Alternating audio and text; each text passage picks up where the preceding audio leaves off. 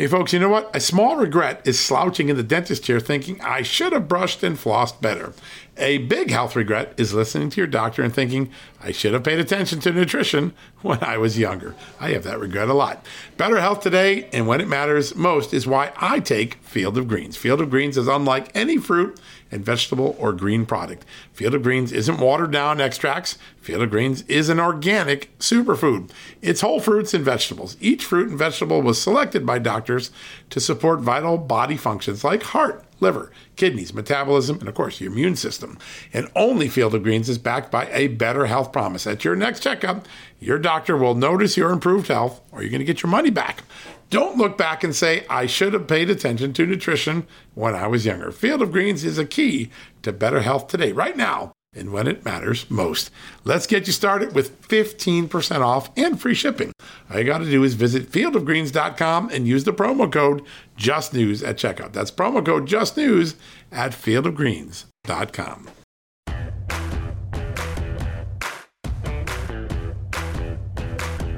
Hello, America, and welcome to a new edition of John Solomon Reports, the podcast from Just the News, where this morning we broke a really big, important story, exclusive, I guess you could call it.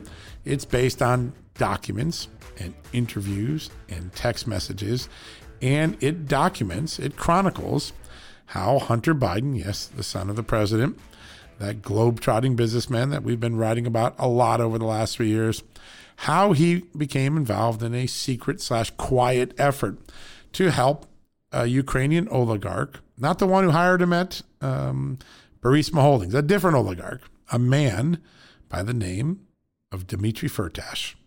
Why is that important?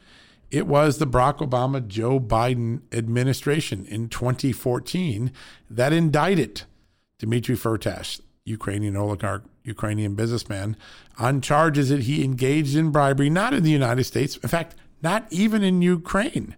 They charged him with engaging in bribery in India. It's a very controversial case. In fact, 7 years later, Dmitry Firtash has not been extradited to the United States because the Austrian courts, where he is currently living under house arrest, have been suspect of this criminal charge. But nonetheless, he was under indictment from his father's administration when Hunter Biden went to try to help him. And we tell the story of what went on between April and September of 2015. Yes, another intersection of business, politics, corruption, the whole works.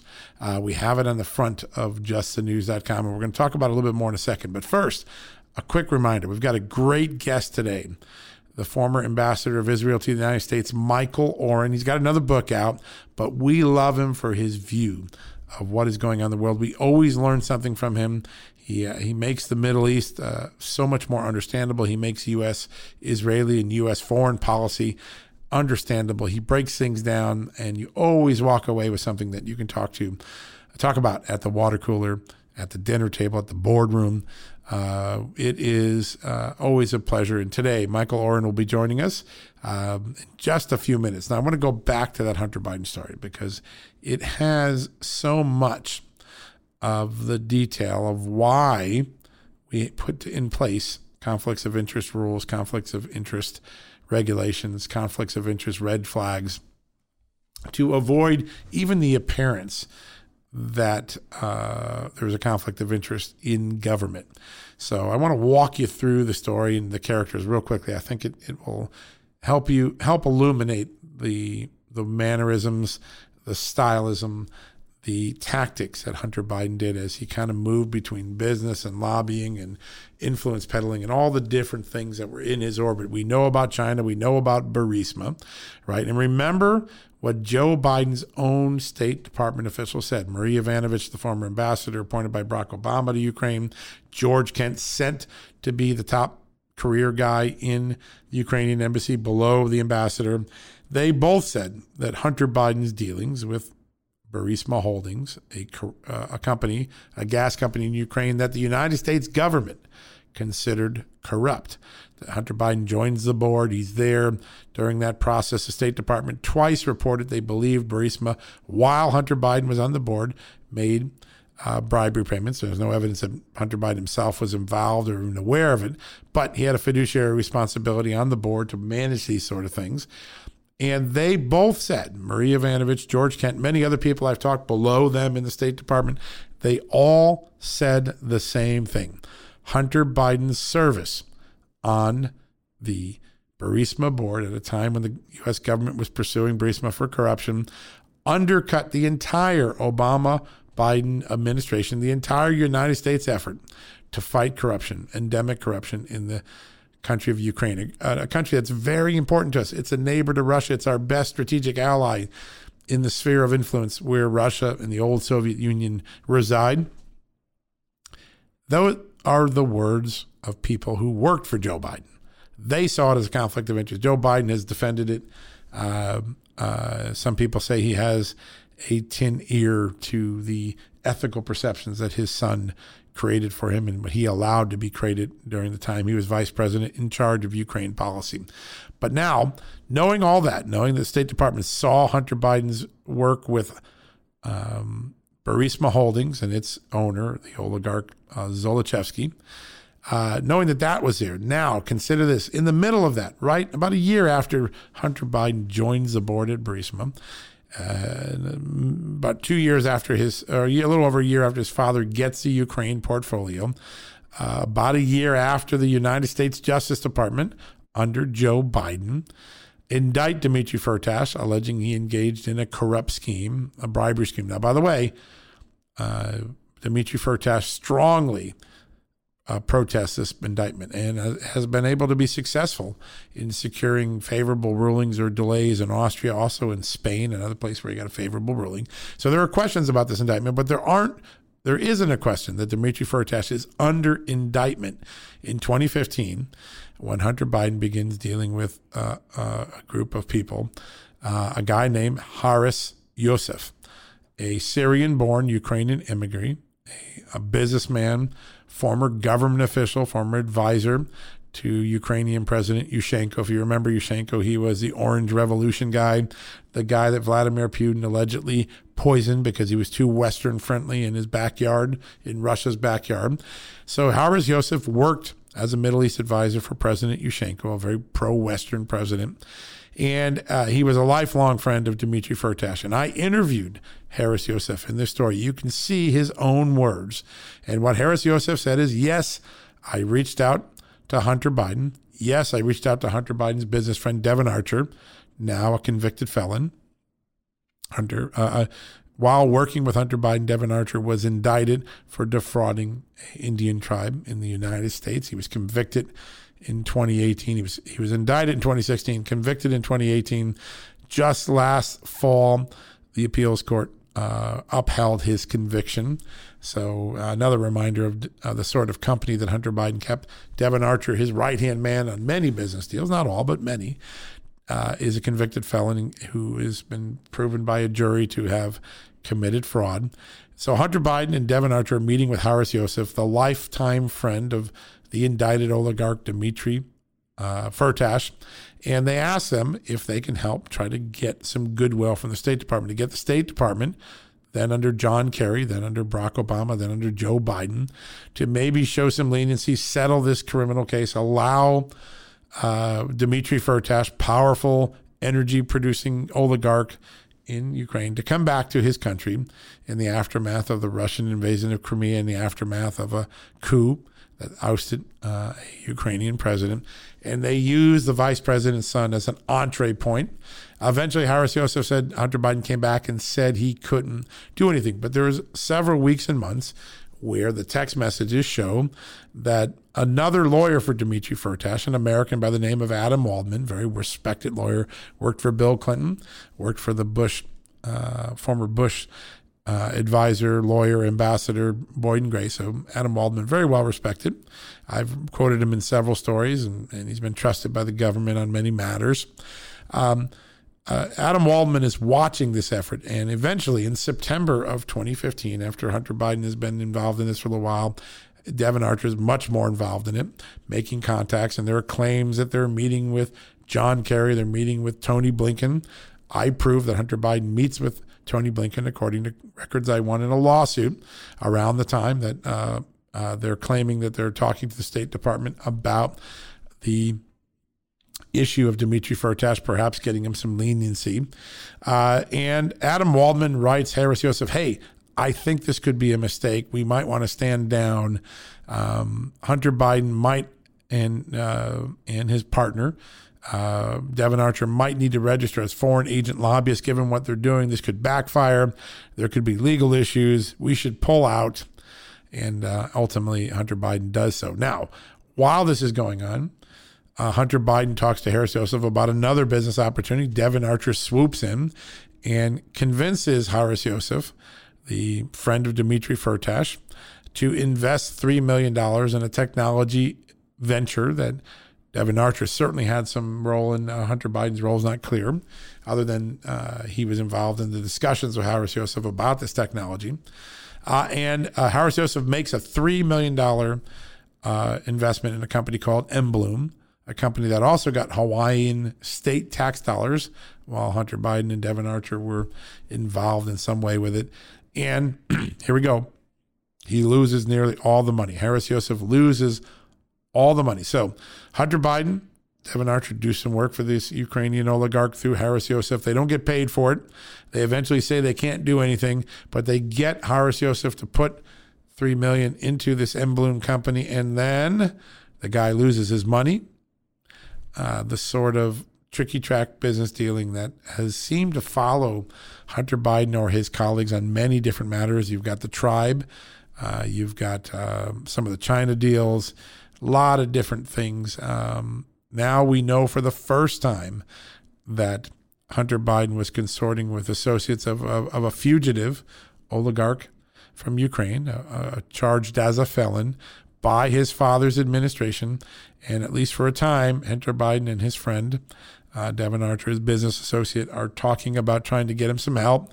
Their message is suggesting there are contacts at the State Department. You can read everything. I put everything up, the documents, the emails, the interviews with Adam Waldman, with Harris Yosef.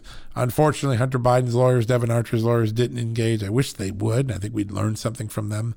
But another interesting deal, Hunter Biden circulating around a controversial figure again in Ukraine. No, not Burisma and its owner, Zlochevsky, but the indicted Ukrainian oligarch, Dmitry Firtash. You can get it all at Just the News exclusively.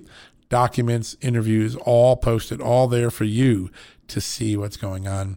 That's the sort of journalism we're proud to do every day. Now, we're also proud to do big interviews. And right after this commercial break, Michael Oren, the former Israeli ambassador to the United States, a man who knows a lot about the Middle East, about U.S. foreign policy, he's joining us for the whole show. You're going to enjoy this.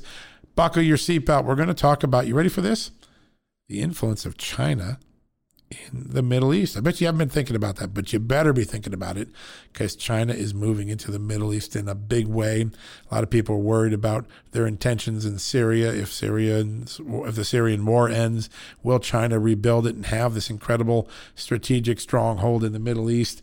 These are important questions, and what better person to answer them than the one and only Michael Oren, former Israeli ambassador to the United States, all around expert on all things Middle East. Right after the commercial break.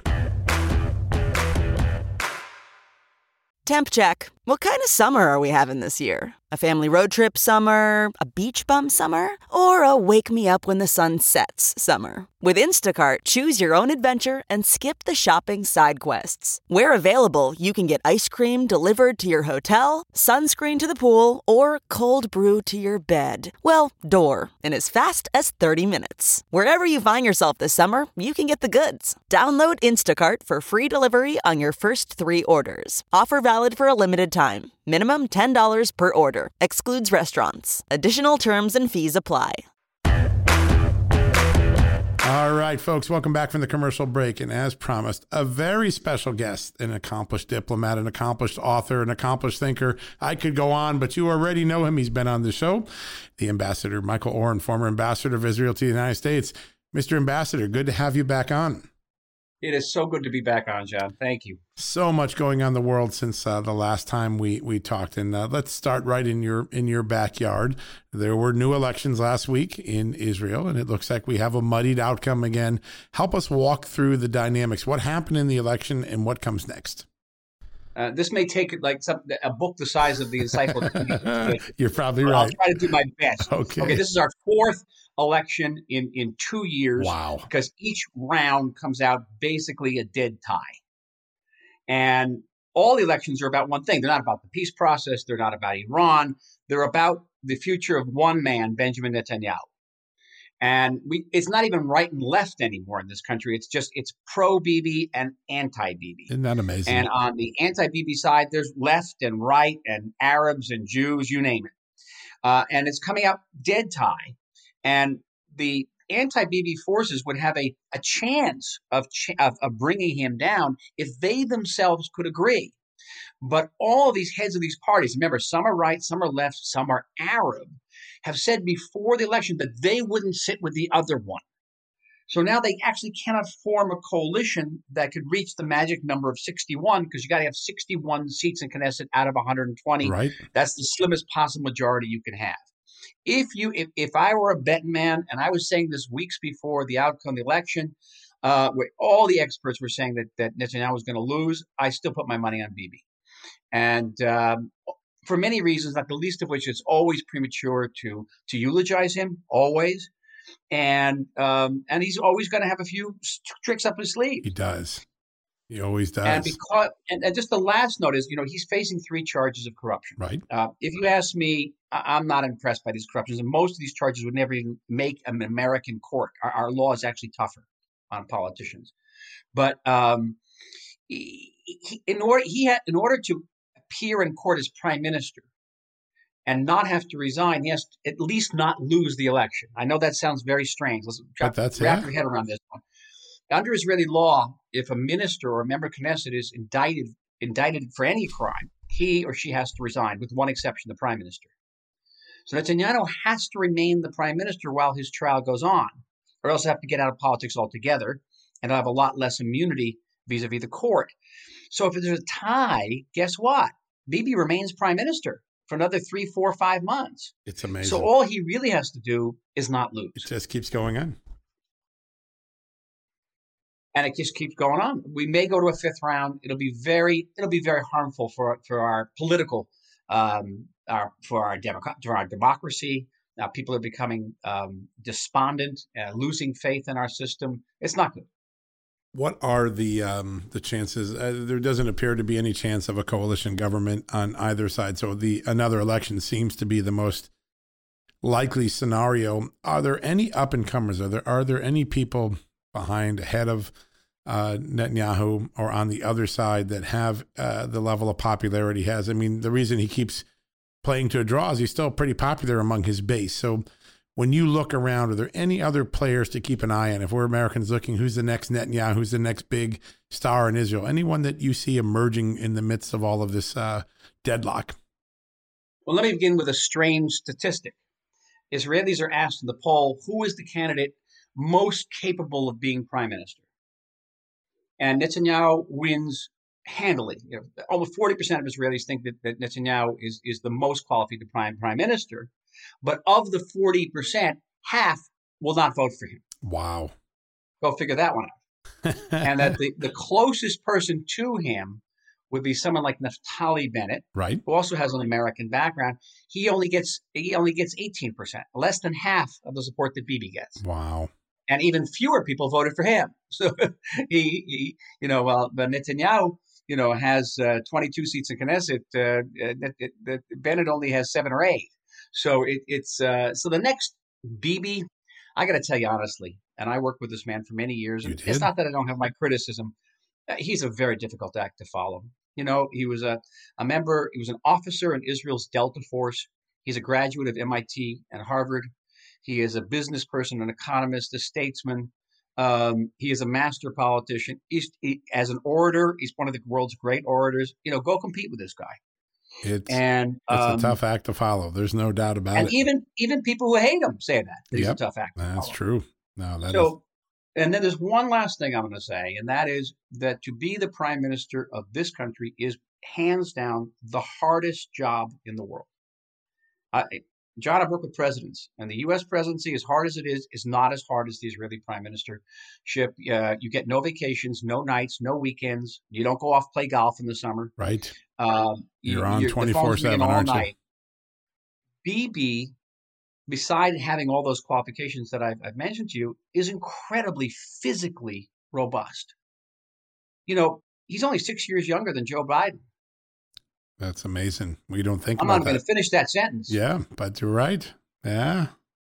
No, he is. He's obviously a very, still very robust and moving and intellectually fast on his feet, and a figure that is revered around the world, whether you like him or don't like him. You respect his long tenure in service. We, as Israel works through that, we've had our own election here in the United States, and we now have President Joe Biden. And there's been a sea change on domestic policy, particularly, and we see that day in and day out. How do you handicap the first 60, 70 days of the Biden presidency as it relates to foreign policy, to the Middle East, to Israel specifically? So far, no change. We were braced for a much far more far-reaching change, particularly on the Iranian issue, because both President-elect Biden and his foreign policy staff were indicating very publicly that they intended to renew the Iran nuclear deal, which from Israel's perspective was a catastrophe, was a strategic threat. Right. So we're all braced for that. And so far it hasn't happened. I think it hasn't happened because of the Iranians. They keep on upping the ante. They keep on, they're escalating while the United States is de-escalating. Right. And I don't know, who's going to blink first, or the Iranians just may pull an end run and strike a deal with the Chinese, which is apparently what has happened, a $400 billion deal with the Chinese. So right now that hasn't happened. On the Palestinian level, the Biden administration was poised to go back and renew a lot of the Obama presidency's policies.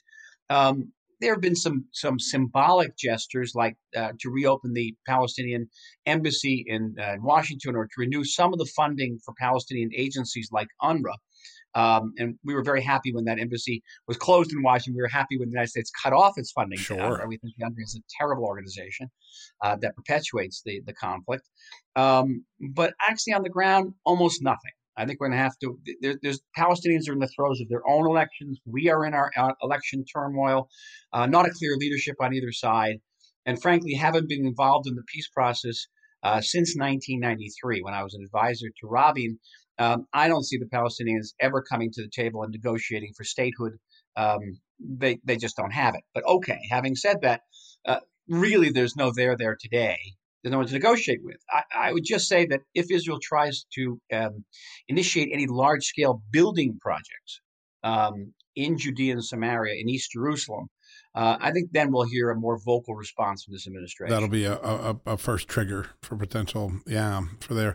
When you look at Secretary of State Blinken, how has the relationship been? What is your view of his stewardship of global policy as America's chief diplomat? Well, I'm a rather unique position, and I'm not trying to blow my own horn here. Neither Joe Biden nor Tony Blinken nor Jake Sullivan, the national security advisor, were very well known in this country, but I know them very well. Yes. It was not well known that during my time in Washington, Secretary of State Hillary Clinton basically boycotted the Israeli embassy. Really? And yes. And wouldn't return my phone calls. And so my point of contact with the Obama administration was Joe Biden. And I logged a lot of hours with him. And I was very close to Tony Blinken, Jake Sullivan as well. He was policy planning. And I also know him from academic world. Sure. So Yale, right? I know these individuals personally. They're all pro-Israel, John. Pro-Israel in the sense that they're committed to our security, to the alliance. They disagree with us on the peace process. They disagree with us on Iran. But other than that, clearly they are not the Trump administration, but they're also not the Obama administration. And the Obama administration was deeply ideological. It came out swinging at us from day one. and these people are not going to come out swinging with us. They got other things to do with China and Russia, with domestic policy, as you mentioned. The one point of concern I have and I'm saying this for the first time publicly, so brace yourself. Okay. Is that the progressive wing of the Democratic Party, which wants to rush ahead and renew the JCPOA, which wants to pressure Israel, and even using the aid to pressure Israel, was very quiet during the Obama years. They were afraid of Obama, and much smaller during the Obama years. Now the progressive wing of the Democratic Party is much, much bigger, and I don't think they're afraid of this administration. So I think that their agenda and and pressure to apply their agenda certainly will be much greater during this administration than it was from 2009 to 2016. Yeah, that is really the left flank. I mean, I've had people say to me the most important hardware that Joe Biden has to wear is his breastplate backwards, because most of the incoming is coming from behind his line, not from the other side. And I think it's just beginning. Yeah, I think you're right. It was interesting. A couple of weeks ago, after an Iranian-backed militia fired missiles at a U.S. base in Iraq, right? The Biden administration responded by blowing up what was essentially an empty building in Syria. Right.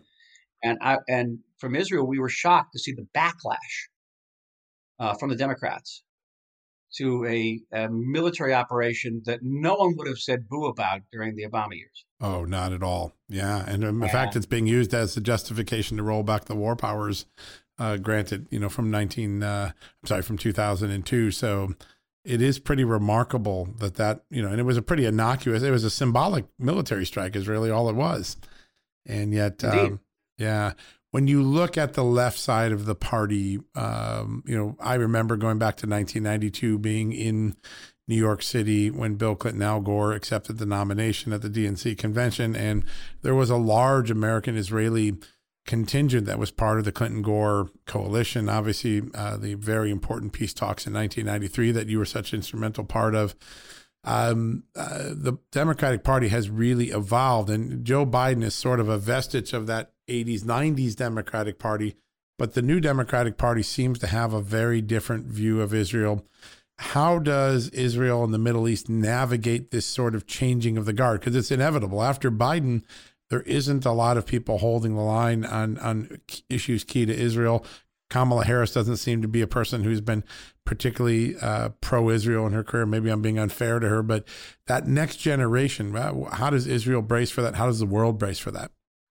Well, let me say that I accompanied Vice President, then Senator Kamala Harris to Israel, and I'm persuaded that she, as like Joe Biden, like Tony Blinken, like Jake Sullivan, is committed to our security and to the alliance. And yes, we're going to disagree on the Palestinians and the Iranians. Right. The same deal. Our problem is much broader, and our problem did not begin with Joe Biden. It maybe with Trump, and it really certainly with Obama. Is that as different as these administrations are, they tend to have one thing in common that impacts us, and that is Americans are tired of being the policemen of the world. Yep, that's definitely a dynamic.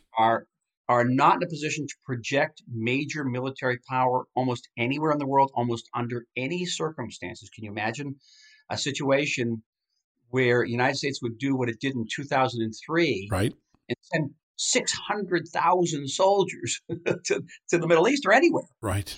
Now, as one of the many countries in the world that depend on America's willingness and ability to project military power, that is a profound conclusion. And that borders on a sea change. And I know we're going to talk a little about the Abraham Accords, Israel's peace deals with the United Arab Emirates, right, with Bahrain, Sudan, and Morocco. One of the big, adhesive factors in making that alliance is the withdrawal of the United States from our region. We've got to hang together, or we'll hang separately as it goes, yeah, right? Right. And we're facing the same challenges. We're facing the challenge from Iran. We're also facing challenges from Islamic extremists backed by Turkey. And if America's not here, what do we got? We got Russia, and we don't want Russia. Right. How big a role do you see China playing in the region? They seem like they're scratching their finger into the region a little bit more. And they obviously have no problem projecting military power across the globe with their growing sign of military, I don't want to call it aggression, but military display of power. Does China become a player in the region in the near future? Well, I wish it was just scratching a finger. Good point. Yes. It's like a fist. Yeah. And China's already a power. How is it a power? They have built on the Horn of Africa, at the entrance of the Red Sea, bordering, half the Gulf states, Israel and Sudan and Egypt. Right. They built the largest military naval base in Africa. Right, by the way, next to an American military base, and it's bigger. Wow. So you could say militarily they're controlling that entrance. They are poised to build 2 ports on the Persian Gulf. They are here. They are rebuilding our 2 major ports of Haifa and Ashdod. And where I'm talking to you, I'm in Jaffa. About 100 yards from here, they're building Tel Aviv's subway system. Wow. So the Chinese are here. And if you ask me, China will be involved in rebuilding Syria because no other country is going to be capable of doing it. The Russians don't have the money. The Iranians not going to do it. China could do it and do it quickly. Yep, they could. The UN bill for rebuilding Syria stands at a minimum $250 billion. Wow. And so if China rebuilds Syria, they are a Middle Eastern power. Yep, they have a stronghold for decades to come. Yep, right in the center of the Middle East. Yeah, that's a part, we try very hard in this podcast to educate that the Chinese patience approach to foreign power, to military power, to foreign diplomacy is really beginning to pay dividends. 10, 20 years ago, we were ignoring it here in the United States saying, don't worry about them. But they have, at every region, at every opportunity, they have strengthened their position in the world. And I'm not sure Americans have fully appreciated that. And it's interesting to hear you talk about them using Syria and the other the ports and other things that they're doing. They're patient and smart, and they move their agenda along far quicker than we appreciate. The Abraham Accords. They operate in a different way than the West operates. They do. Classically, the West comes in with an army, and then later, after that, the businessmen come in. Right. The Chinese do it the other way. They bring the businessmen in first. Right. Like they did in Africa. Gain their economic foothold first, right? Yep. It's very smart. Yeah. They have built 35 ports around the world. Wow. They have a multi-trillion-dollar belt and road system that all roads will lead to China. Yep. So it puts a very pro-Western, pro-American country like Israel in a difficult situation. Yeah, it really does. It when we look at the region, I think people won't realize until they wake up one day and realize just how more influential China is in this Middle East region. The Abraham Accords, you did such a great job of talking about what created that impetus. And you're right, America's loss of appetite for being the world policeman, for being involved in conflict, has had a profound effect diplomatically. But with the Abraham Accords, do you see the Biden administration standing behind and trying to grow those, stand behind them, but keep a status quo? What is the likely dynamic? How do the Abraham Accords expend out here? If you drop your pebble in the water, the first concentric ring is out there. What's the next ring in the Abraham Accords movement?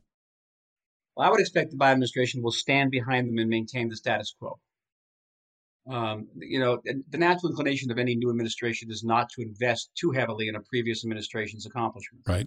So also, it's a different approach to the Palestinian issue. They would like to bring the Palestinian issue, more front and center. It was by moving it out of front and center that President Trump was able to get these other deals in place. Agreement. Yeah. But I think the many countries could be in line to be the next countries to join the accords. It could be a country like Oman. I would hope the Kuwaitis would join, but of course the jewel in the crown will be Saudi Arabia. Right. And that would be a huge. Basically, we have many different types of relationships with Saudi Arabia, but it's not formal. When I got into the elevator in Washington with a Saudi ambassador a couple times by mistake, he's now the foreign minister. He would look through me as if I was made of glass. Isn't that amazing? I'm not there. Yeah. And because he was instructed to do that. Right. But I don't know if he'd do it today. That's a great point. Yeah, I mean, Saudi Arabia is in such a moment of transition, and it had fairly good inroads into the Trump administration. It has a pretty cool, maybe frosty is too strong a word, but a much cooler relationship with the Biden administration. So finding other friends in the region is probably more important to them.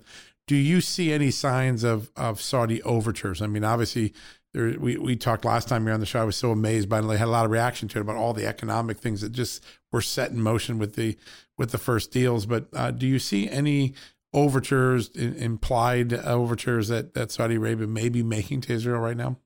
Many. Netanyahu reportedly met with the Crown Prince already. He was supposed to have met with him about 2 weeks ago. Right. Canceled at the last minute. So leaders are meeting. Our airplanes can fly over Saudi airspace. It's amazing. That's a big deal. An airplane with the Star of David on it can fly through Saudi airplanes. Who would have thought? Yeah. Amazing moment. The Israelis are doing business with the Gulf, and any Gulf businessman will tell you that pretty much everything that goes on there goes on with at least Saudi knowledge, if not explicit approval. Yeah. And that's fascinating. So we're doing a lot of business with the Saudis, albeit not directly. That's a remarkable dynamic. And if you just think back from 20 years ago, almost unthinkable 20 years ago, but it's a very real dynamic. The GCC seems to be a little bit more functional again. Some of the hard feelings that were there for a while seem to have been set aside. Is that another potential economic and collaboration engine that Israel can engage? Well, we have an ambivalent relationship with the Qataris. Right. Like, for example, in Washington, if the Saudi ambassador looked directly through me, the Qatari ambassador would sit down and chat with me. And we cooperate with the Kuwaitis, with the Qataris in bringing cash into Gaza. There's all different things we do with the Kuwaitis at the Qataris, but at the same time, they are the principal backers of Hamas. They are, Al Jazeera makes everybody's life miserable.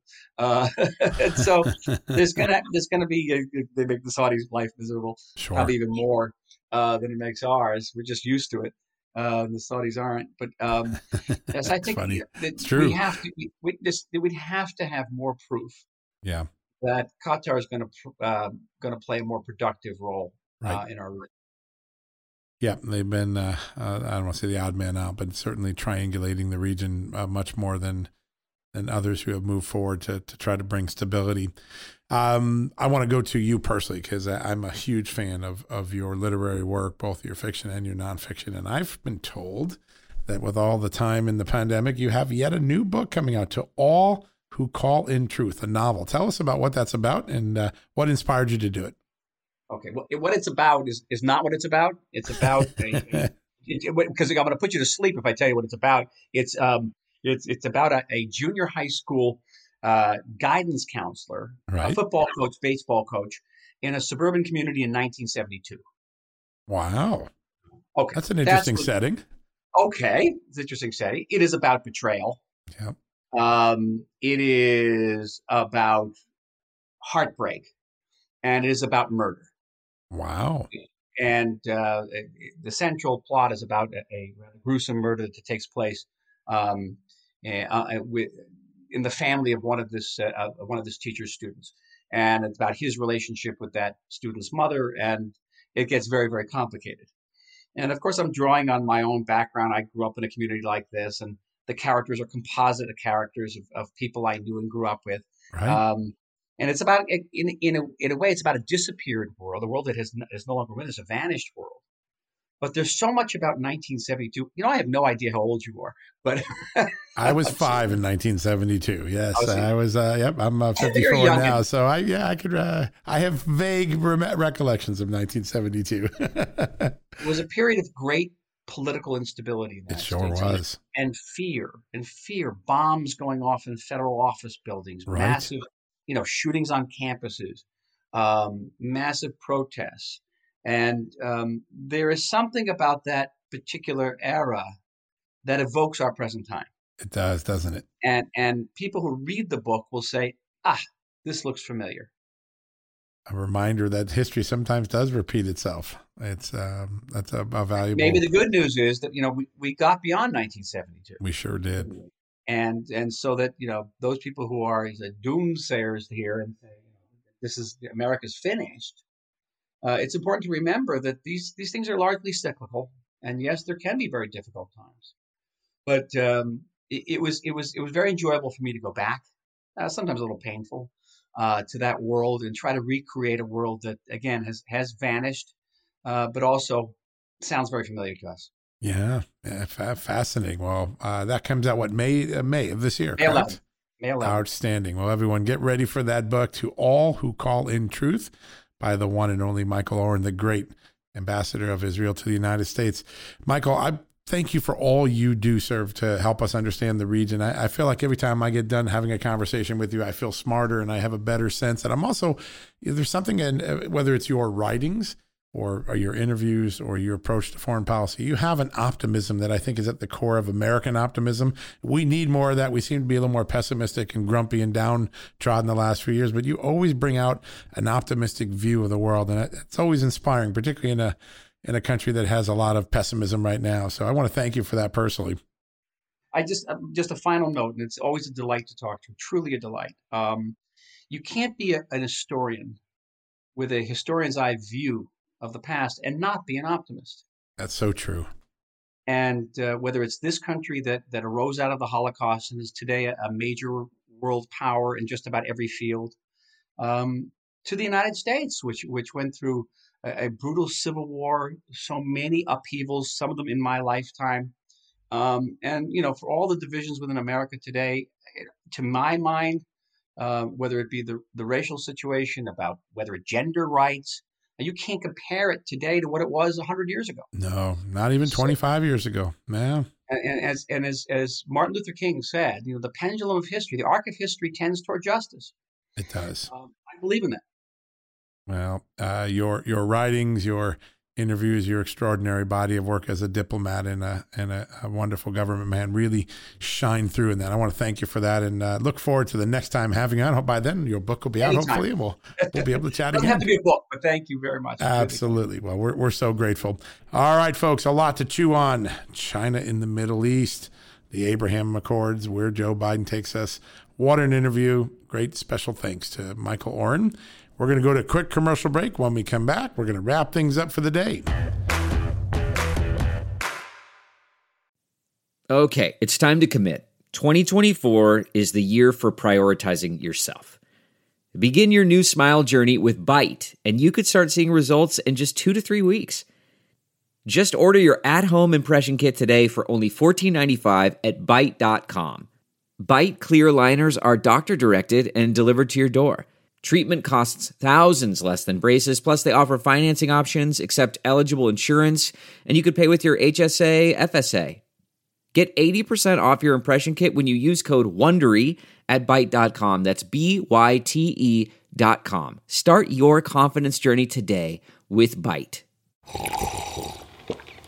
That's not just the sound of that first sip of Morning Joe. It's the sound of someone shopping for a car on Carvana from the comfort of home. That's a good blend. It's time to take it easy, like answering some easy questions to get pre-qualified for a car in minutes.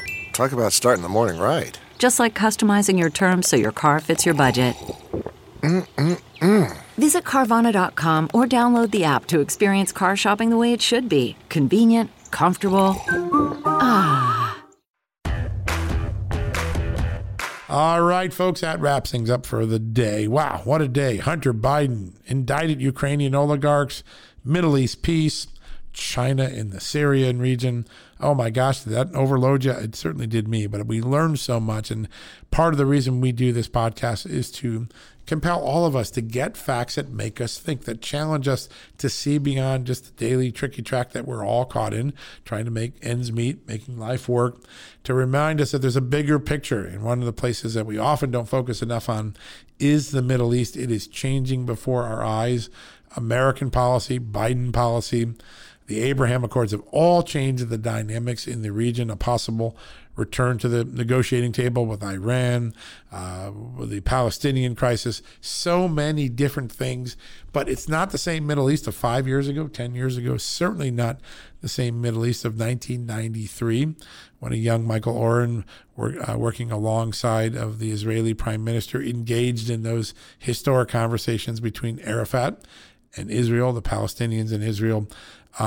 Different pressure points, China more involved, Russia more involved, America's influence in the region declining somewhat.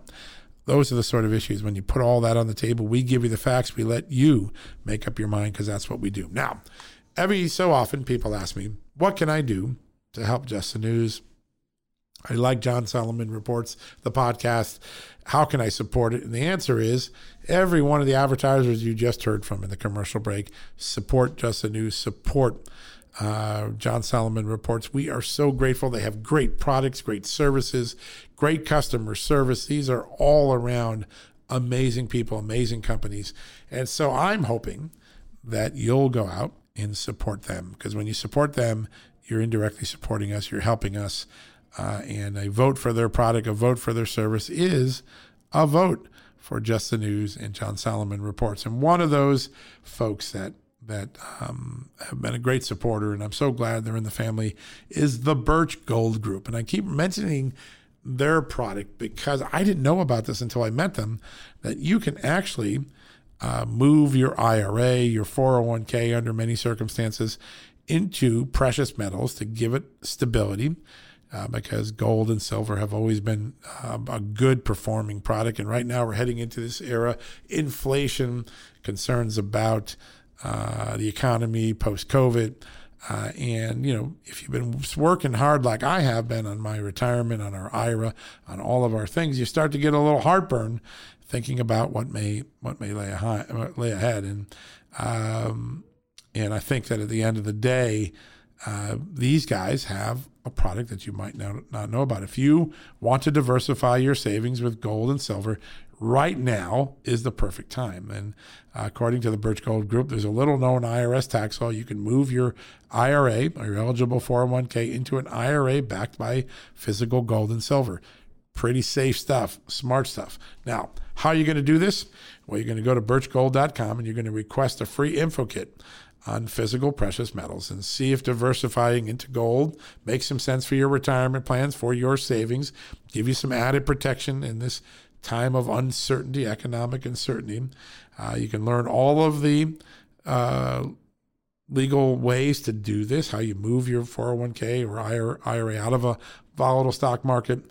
And you can get this at no cost. There's no obligation. You just get this kit by going to birchgold.com/justnews. Let me give you that again. Birch, BIRCH, gold.com/justnews. You download the kit. For a limited time, you can see how you qualify for up to $10,000 in precious metals on a purchase. That's a pretty great deal. There's zero cost to check it out, zero obligation to check it out. Get the booklet. Learn about it. I was fascinated, blown away by this as a potential investment option. You could be too. What a great way to go about doing this. Also, I'm told this is pretty cool, in celebration of their 10,000th customer. Just think about that. They've had 10,000 customers. You want a trusted company? You want a company that had 10,000 customers. Birch Gold Group is giving customers a free home safe from the Haul-In Safe Company.